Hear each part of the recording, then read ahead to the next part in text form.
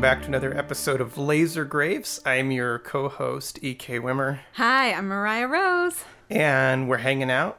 We're just walking around. A little bored, so we figured, you know what we should do? Hop in our time travel machine. Obviously, when you're walking around bored, that's what you gotta do. So, I mean, I have nothing else going on in my day. Nah. Let's crank this puppy up. Let's do it.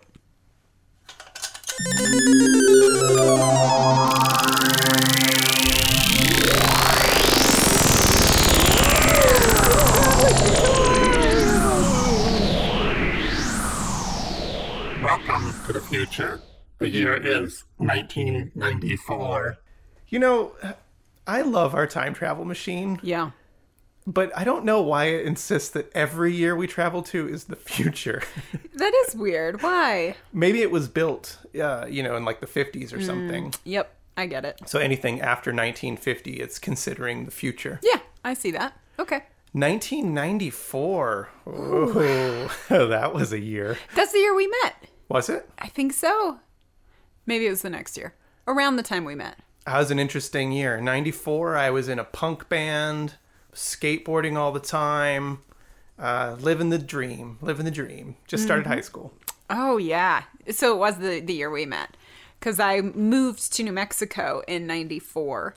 And I saw you for the first time, and you looked like an actual alien to me. And I was instantly obsessed. Nice. Yes. Well, we would later go on to form Team Wimmer, but that would be years from now. Yeah. We're still talking 94. Can you think of any movies, horror movies especially, that came out in 94? Did Buffy come out that year? Oh, I don't know. I don't think so. Okay. You know what's interesting is when in the 90s, late 90s, early 2000s, like it was very common for people to say all horror sucks now. And it's really interesting the further away you get, almost 20 years removed now, how some of these films actually kind of turned out to not be really bad horror movies and are actually pretty decent. I was looking at what came out in 94. Okay. And I was pleasantly surprised. Really? Yeah, there's some really good stuff that came out in 94. Lay it on me. Well, probably one of the best films in the Nightmare franchise, New Nightmare, when Wes Craven returned and went all meta prior to Scream. Interview with the Vampire. Oh. Which, say what you will, still a really fun movie. Yeah, it's pretty fun. And it created a generation of people who wanted to dress like Lestat. It's true. Yep. Yeah. Okay. One of my personal favorite John Carpenter films of all time, In the Mouth of Madness. This is one that we really like in this household. One that's probably not on your radar, but I actually think is really good, is Leprechaun Part 2. It's a pretty good film. And then one that we both absolutely loved as teenagers, and we have not watched in a long time and have been both talking about revisiting it, is Cemetery Man. Oh, dude. Yeah, let's stop and watch that. Yeah. 1994. What a good year, though. There was a bunch more, but pretty decent stuff. There were some stinkers, too, but... Oh, like Phantasm 3. Oof, man. Oh, that was our quarantine. You made us go through all of Phantasm. Yeah. I slept through like 80% of that. Yeah, 1 rules, 2 is really kind of fun, goofy, and then that's that for us. Sorry, guys. Okay, well, if it's 94, we're not going to be able to see this in the theaters because it didn't come out until the next year, and it came out very short and then got pulled. But this episode of our time travel, we are talking about the 4th film in this weird franchise that spanned a really long time. Yeah, it's not even like a real franchise. No, the Texas Chainsaw Massacre, The Next Generation. August 18th, 1973. Reports of a bizarre chainsaw-wielding family began to filter out of Central Texas. Then silence. For 20 long years, nothing further was heard. 1995. Prom night isn't turning out the way you expected. You find yourself on the wrong road at the wrong time. About to come face to face with a living nightmare. Welcome to my world. The silence is over. He's dead now. Madness has returned. 4 stars, terrifying and brilliant. This is the best horror film of the 90s. Family values have gone straight to hell. Genuinely scary and sharply self-satirical, Leatherface has a lot in common with the gender-bending killer in The Silence of the Lambs. I want these people to know the meaning of horror. You want scared? Have a look behind you. A long night, boys. I could use a little action. The return of the Texas Chainsaw Massacre.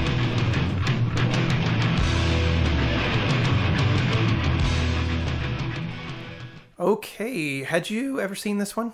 I don't think so. If I had, because I kind of remembered parts of McConaughey in there. Yeah. So I'm not sure if I just saw a trailer or if I saw it and stripped it from my mind.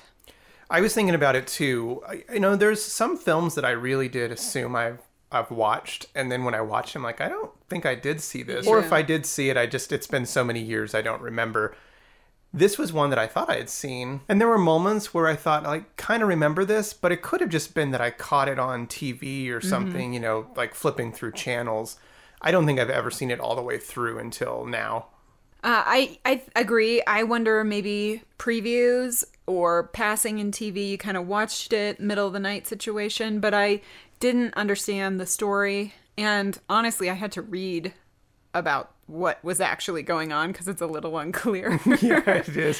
What is your relationship with the Texas Chainsaw Massacre franchise? Like, how familiar are you with it? Well, okay, obviously in high school, I saw the original, and that was freaky. And of course, like all of us, we heard it was real. And I was in New Mexico in high school, so it was like just over a state over. So it seemed like maybe it was true, and Yeah. there was somebody out there. And when you're out in the desert, of course, it feels creepy and spooky. So I loved it. It was a genuine kind of fear that I could connect with. The rest I've seen, I think, once, and they're just campy and ridiculous. I grew up with 1 and 2, for sure. I love part 2. Still do. I just watched it again recently. You watched those when you were like 4, right?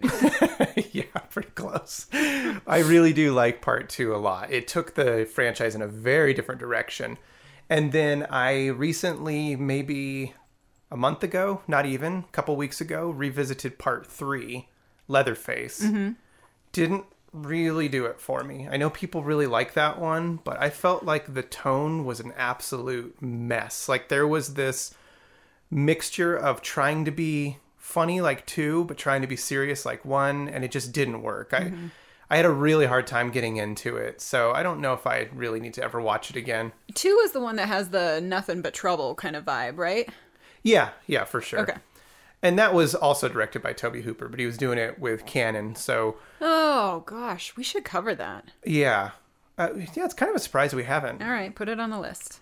Anyway, so 3 kind of took me out of the franchise, and 4 is interesting to revisit because my general impression is it kind of corrected the ship in a little bit because there is some camp to it, but it's not slapstick, and it's a bit more serious in tone. I was kind of surprised that the moments of terror and horror were actually pretty well done and pretty scary, and there was some rough scenes in there. Yeah.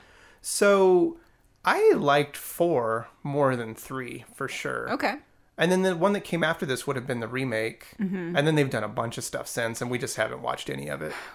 There's just not enough time. yeah, even with our time travel machine. Yeah, I got other things to do with my life than watch a billion versions of Leatherface. But part 4. So this was directed by Kim Henkel, he was the co-writer and original creator of the Texas Chainsaw Massacre with Tobe Hooper.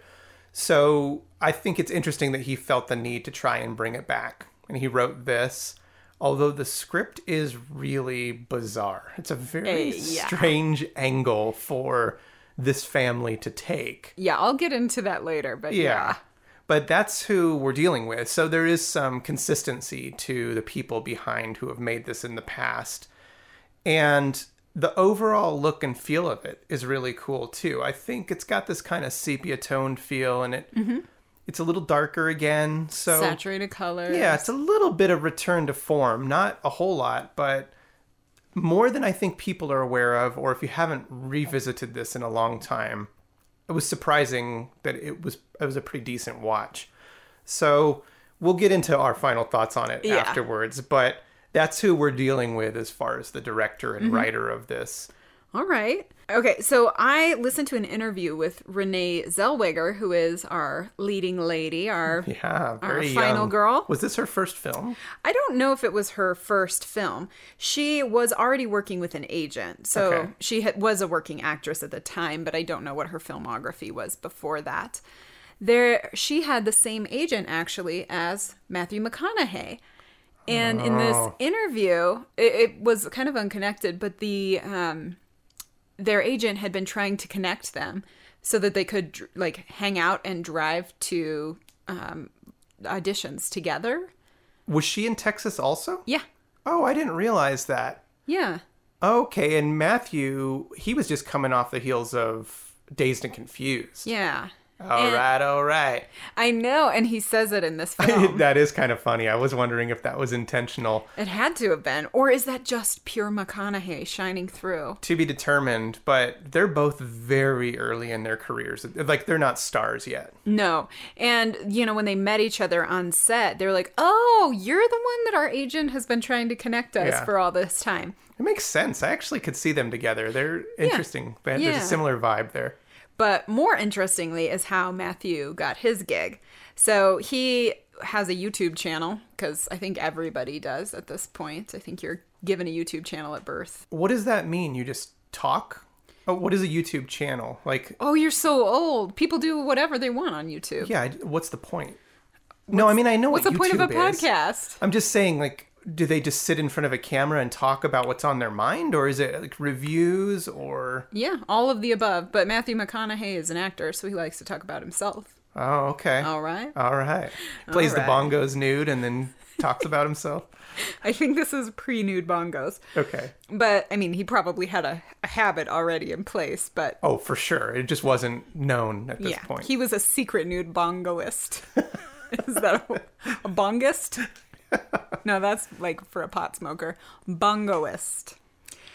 Anyway, so he told this tale on his YouTube channel in his very Matthew way. He talks about how he went in to read for a smaller role.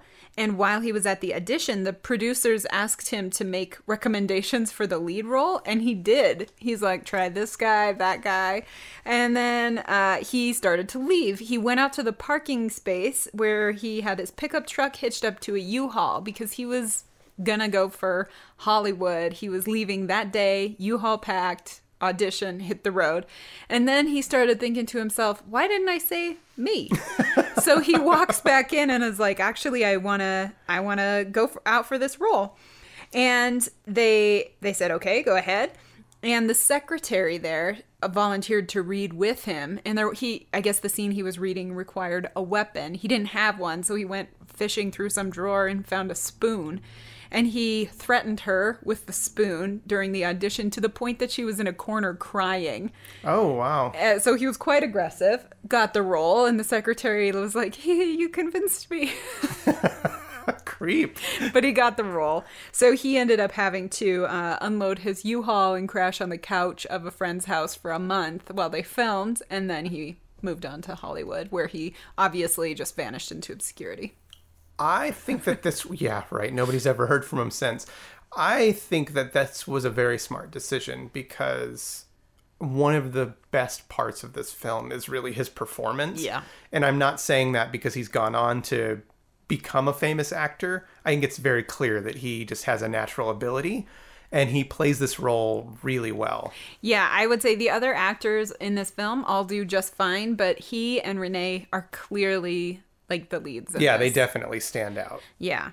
So let's get to the movie. The movie picks up 5 years after the last installment of Texas Chainsaw Massacre 3.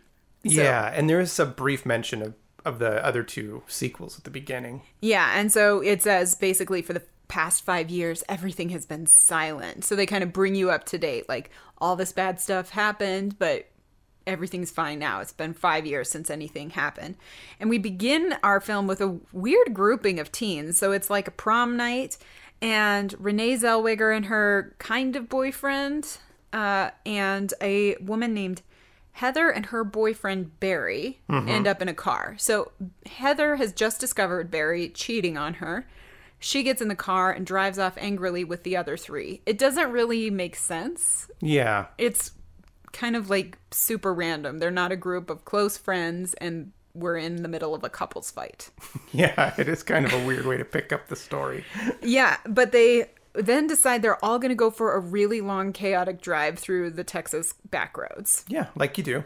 I mean, high school, you do kind of find yourself in those places. For sure, yeah. Do you remember in high school, like outside of our town, they had the like haunted hill where you would park? I think every town has that. And they'd be like, the ghost children died here. And you'd park. Course. Yeah, for sure.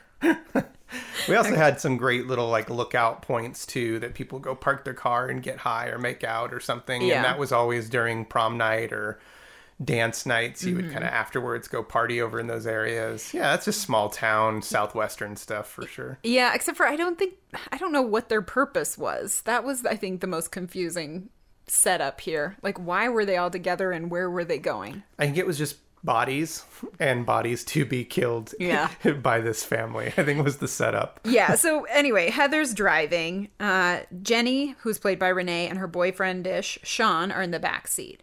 Heather gets into a collision with another car. They are all run off the road. The guy in the other car gets out. He says he's fine, and then he falls unconscious. The cars are shot, and they're in the middle of nowhere. So now we have a situation where this unconscious person from the other car cannot be left behind, and somebody has to go for help because obviously it's pre-cell phones. Yeah. So we have already our first split. So the Renee Zellweger's, Jenny's character, boyfriend Sean stays with the unconscious guy, and the other three go looking for help. Mm-hmm.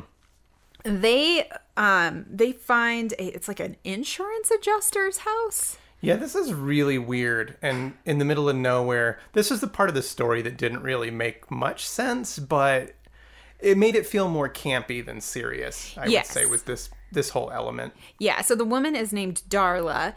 Hey, Darla. And this Darla is really proud of her breasts. She's like flashing people. She's like a sexy late 80s, early 90s kind of gal. And she says she'll call up her husband, Vilmer, to pick them up because he has a tow truck. Yes. So, problem solved, right?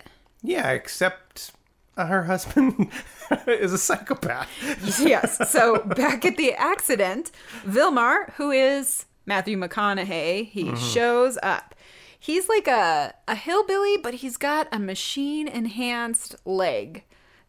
Yeah, and I don't understand what the point of that was either. It also has a remote control, so he can control it normally. Unless somebody's messing with a remote control, then that's problematic. Yeah, did I miss something with that? You did, and I will, well, not with that, but in general. Oh, because it was recut. I bet you that's what happened. Okay. There's some elements missing. We'll get to that at the end, because there was a couple things that I was like, this was never explained or it doesn't make sense. I had to read to make sense and go, oh, that's what's happening? All right. Okay, good. That's good to know. Okay. So he's a hillbilly with a machine leg. And the boyfriend, Sean, is like, oh, good. Thank you. We need help. We need medical help. And Matthew McConaughey's like, no, he's dead. And Sean's like, no, he's not. He's just unconscious. He's breathing. And Matthew McConaughey walks over. And this is when everything turns because he just breaks his neck. And it's pretty graphic. He's really convincing as this kind of hillbilly psychopath. Yeah, I think he was born to play this. And maybe it's his true form. Yeah, I agree. Okay, so now Sean panics and makes a run for it. But guess what? He loses the race and is killed. We're not going to take you through every kill here. Yeah, there is a lot of death in this. Surprisingly, yeah. It's like a legit horror film. I mean, it's really solid. Yeah, and then meanwhile, let's go back to our trio of fighting Heather and Barry and Jenny. They decide they're going to go back to the car now, except for then they separate like idiots. It's pitch black. They're flashlight's not working. At a certain point, it stops working, but they all separate. It's so weird.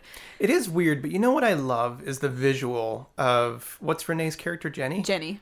Love her in her prom dress or Yeah. whatever that is. That reminds me kind of Buffy with the dress and the jacket. I don't know why. Or Jill's character in Night of the Creeps with the blowtorch and the prom dress. I don't know why that's such a cool visual in movies and horror movies when the lead is kind of running around in a prom dress or something. But Yeah. it's just cool looking. Like this one, unlike part 3, for me, had a lot more style and tone to it. And they were playing it more straight horror also, but it just felt more classic. It felt like a classic horror film. Yeah, because she has this white skin and blonde hair. She's wearing a white dress. And then, so Jenny is separated from Heather and Barry, and she's walking through this dark, dark forest, but she looks like a moonbeam almost, just flitting through the trees. It's really visually pretty, even though you've got all this other stuff happening. But Heather and Barry go one way and they find the house, the house, where everything bad will soon happen. And they encounter two characters, W.E. Sawyer and, of course, Leatherface. Yeah, and this was all shot outside of Austin, so it was in Texas. It was shot at an abandoned farmhouse, which I think is really cool. I like the idea of using like a real farmhouse as the set. And there are plenty out that way. Oh, for sure. Yeah, especially New Mexico, Texas. There's farmhouses just everywhere. So many abandoned places because these, little ranchettes or little ranches and farms just couldn't They just dry survive. up. Yeah. So, okay, they're at this house that is not actually abandoned. They see a light on, basically running and screaming through the house. It's good though. Yeah, Like Leatherface is instantly terrifying. He is. He's a good weird character, and he's dressed like a female in this version. Yeah. He's got like this woman's look to him.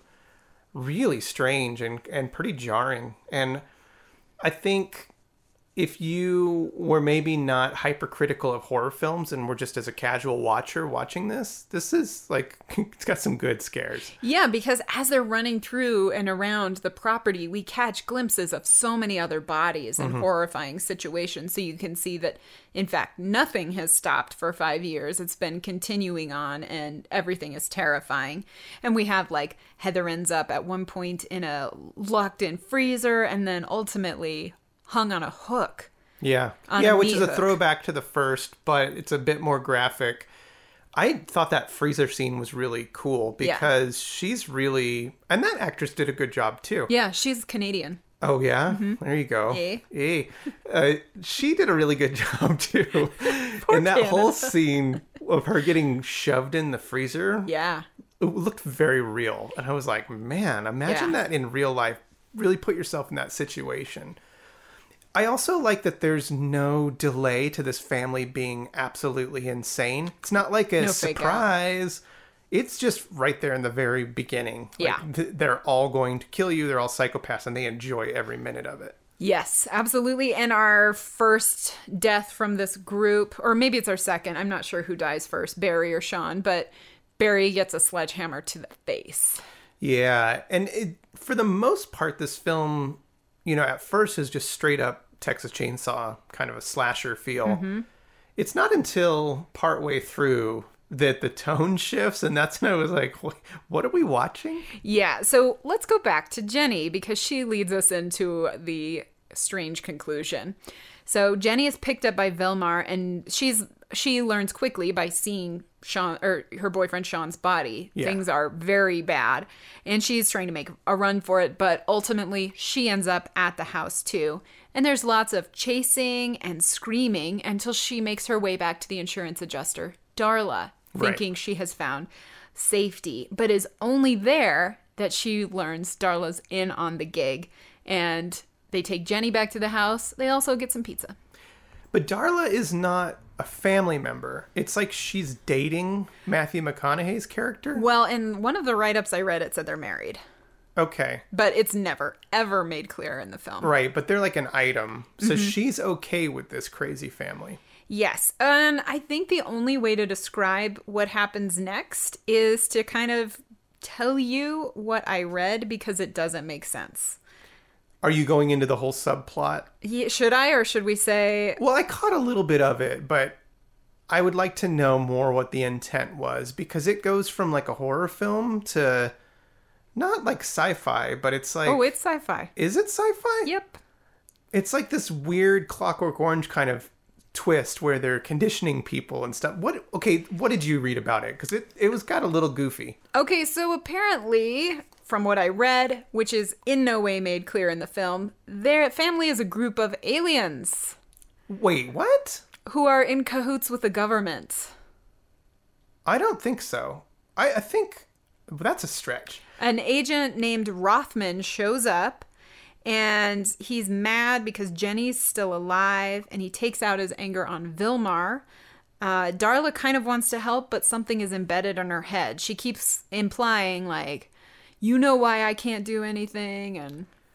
Interesting. I saw one description of it, and this is the read I got too, is it's all... And the director said this, that it's based in the Illuminati, and that they are agents for...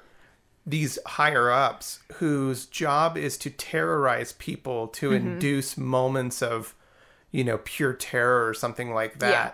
I didn't read anything about the alien spin. Yeah, it's, for me, what I read, and I mean, maybe I just read a couple things that were totally off base, but it kind of made sense with the things that didn't make sense. But it kind of sounded like the whole idea of like the reptilian, which I think is Illuminati. But they're just basically feeding off the fear of other people, or utilizing, not ingesting, this fear. But ultimately, Jenny escapes. Yes. And she is chased by Vilmar and Leatherface. At some point along the way, I guess I should say, she killed that other, like, rando guy, W.E. Yeah. And she thinks she's safe when a limo picks her up, but it's that agent, Rothman. And... instead of killing her, he just takes her to a hospital. Yeah. What? It was weird, wasn't it? Yeah, and then he assures her he's gonna, like, end this, but he wanted it to happen. So, yeah. What? And then, I don't know. The movie ends with Leatherface spinning with a chainsaw. Oh, speaking of which, I got this episode's fun fact.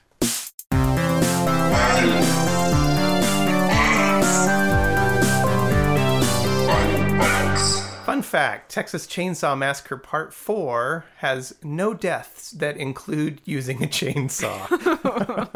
How weird. It's really weird. But there is a really great chainsaw dance scene at the end. Yes, or for spinning sure. scene. Yeah, it's good. Nice little, a dance by myself. Sort of like Jack and Rose dancing on the Titanic. Very similar. Basically the same scene. Yeah.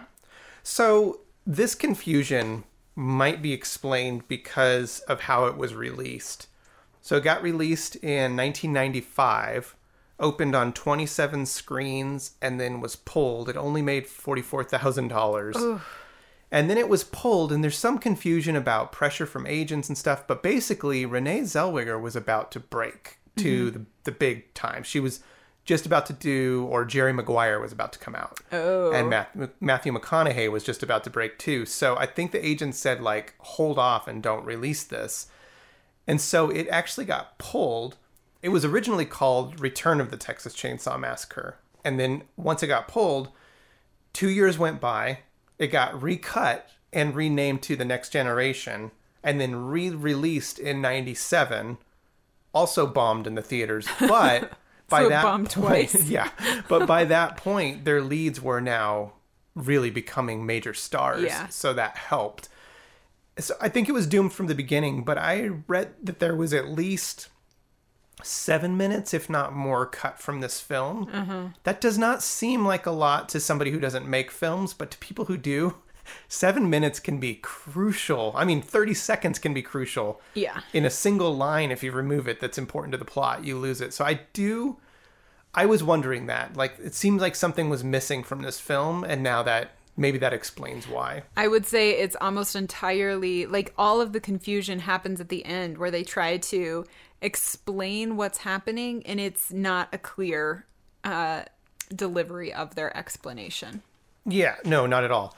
And when the film came out, it was kind of a mixed bag, but pretty panned overall. The only real voice that came out championing it at the time was Joe Bob Briggs. He was saying, like, I don't know what you guys are talking about. It's scary. It's got, it's really interesting. And it's a good addition to the franchise, which I agree with. I think it's been maybe over the years softened a little with people's criticisms. I think people do see that and maybe it's not as bad as they thought, but it's never going to be a home run. And I think that that's maybe the story of this whole franchise of the Texas Chainsaw Massacre is one was so incredibly important to the history of cinema and horror especially that everything is naturally getting compared to it. And even if you do a solid horror, it's like, well, I mean, it's not part one. Like, yeah, duh, nothing's ever going to be part one. Yeah. But how does it stand on its own? And that's what I kind of wanted to know from you is after watching it, what did you think as just a horror movie in the 90s? Well, if I just saw it as a standalone movie, I would think it was a hot mess, for real, especially the end, because it was crazy. But I would have maybe liked it more because of the fact that it was a hot mess. Yeah. It would just be like campy and funny and be like, are they aliens? Is this for the government? What's even happening? Because we laugh about that kind of stuff all the time and thoroughly enjoy it. I think the problem is, and you already said it, like part one, it wasn't supposed to just be a part one, or it was supposed to be a part one. So it just stood on its own, did its job. And then everybody was like, I think we can squeeze some more money out of this. There's a lot of pressure. Yeah. And unlike other franchises, they built on a kind of a already campy, cheesy character, even if the original was scarier. With this one, I don't think anybody ever had like a clear outline of where they wanted it to go, and everybody just kind of tried their own thing over and over again. Yeah, I think that's kind of my read on this franchise in general, is what's inherently a problem is that after part one, okay, you know, we get it. It's a hillbilly family who kills people.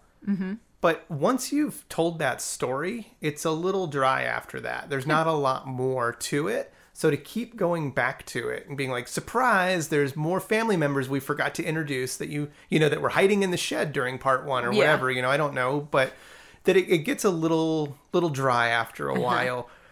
Where I think this one works, especially better than 3, and I won't say 2 because I like it, but I do think that the idea of Leatherface and the family works at its best when it's serious. Yeah. I think this is one of those franchises that shouldn't try and be funny. I think it's really terrifying on a serious level. And I haven't seen it, but what I've heard from people who have is that the newer ones, like the newer Leatherface and stuff, really does try and bring that back to just straight up horror. Yeah. And I think that's a smart decision. And that's where this one kind of worked for me, is that a lot of it does just feel like a straight horror. It's gruesome. You know, there's some really great kills in it. For this time in the early to mid 90s, it does stand out as like a solid horror film. Even though it's a mess, it's still a good one. Yeah. You know, another thing, as you were talking, I was thinking about the origin of Leatherface. And of course, he's based on Ed Gein, the serial killer, who actually isn't that scary of a serial killer. But what was so captivating about Gein was his crafts with the dead. And that's what was terrifying about, I mean, they're one of many things that were terrifying about the original. And you really lose that in the ensuing films. Either they go over the top so that it's like unbelievable or not even a factor. Like this one, they had a scene, you know, with dead people all around a table, but that was pretty much it. There was a pretty interesting scene in this one where the one guy goes into the bathroom. And the bathroom, all the walls are covered in like sewn together skin. Yeah. And it actually looked pretty cool. And I thought that was interesting. This one was a lot more just House of Horror. Yeah. They didn't hold anything back with this. It was like, you're in our environment now and we have nothing to hide here. This is just who we are. Yeah. I think it would have been a home run had they just stuck to the classic narrative, had her battle the family and escape. Yeah, and there's some elements that take me out of it, like his weird mechanical leg, where he's got this box of like crappy TV remotes, and he's trying all the remotes to see which one controls his leg. Yep. I don't even know how that works, but I guess my bigger issue was why? Why is this leg like this? I was trying to think back. Did something happen in 3 that this would have tied into? I wondered that also. If so, I don't remember it. So maybe I'm just completely missing something, but if it wasn't that obvious, that's a problem in the storytelling. It means it didn't stand alone. Yeah. Otherwise, a fun watch overall. I really enjoyed it. Oh, yeah. Highly recommend it if you guys haven't seen it. Well, want to go see Interview with a Vampire for the 12th time? Okay.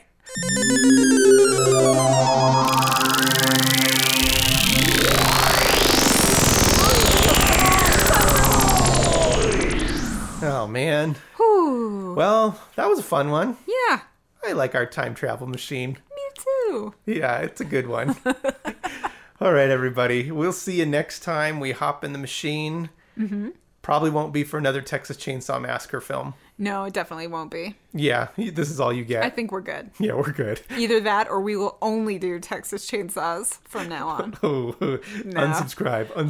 I'm tired already. Yeah. All right, we will see you next time. Thanks for listening. Bye. Bye.